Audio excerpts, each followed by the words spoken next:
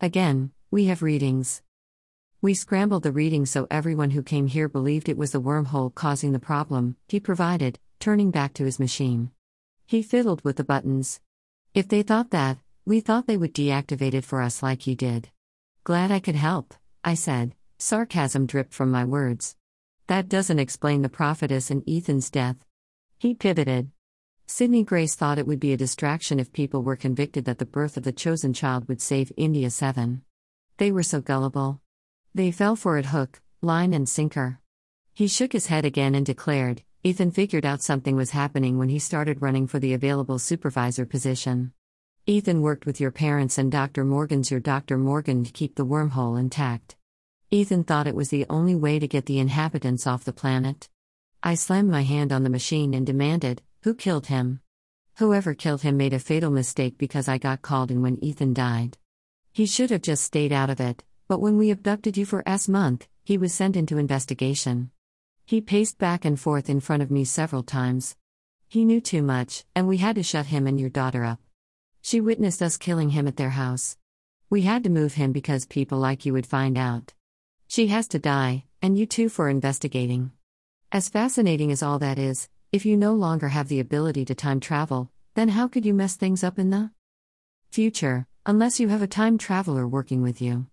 I turned him toward me and required, who is it? Your mother, he said in a spirited tone. He raised his eyebrow. My biological mother or the one who raised one, I demanded, fixing my eyes with him. The only mother you know. You don't try to kill time travelers, do you? It is only ones who try to stop you from your mission.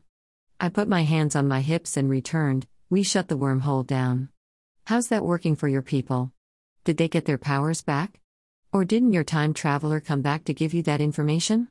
That is what you did this all for, right?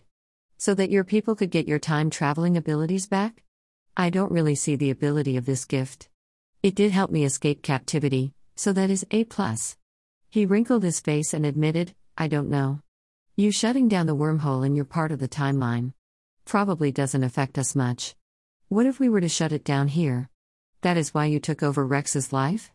So that the wormhole doesn't get constructed at all? It's constructed. I haven't figured out how to shut it down now. How about we work together to try to figure this out? Why would you do that? Because even though we are doing this for different reasons, we still want the same thing, to shut down the wormhole. Whether it achieves the goal either of us wants is another story, but maybe if we join forces. He turned back to the machine and then back to me, motioning me over to him. I think that if we isolate this portion of the code that we might be able to. Just then someone knocked me on the back of the head with what felt like something heavy. I dropped to the floor as all the energy drained out of me. What seemed to be a few minutes later, I heard Erica, the woman who raised me, tell someone, she cannot do anything to us. How is she doing to arrest us for something we did in another timeline? She is right, though, the man who posed as Rex Morgan returned. We all want to shut down that damn wormhole before it destroys any more lives. Maybe she can help us figure out how to shut it down. Perhaps she can, but then we are going to have to kill her. She knows too much. The goal is to change the timeline, I spoke up, trying to pull myself into an upright position, only to feel myself tugging on the restraints that kept me in place. I opened my eyes and moved my arms in and out of the cuffs in a repeated motion. I won't remember all of this in the correct timeline. Both were hovering over the machine.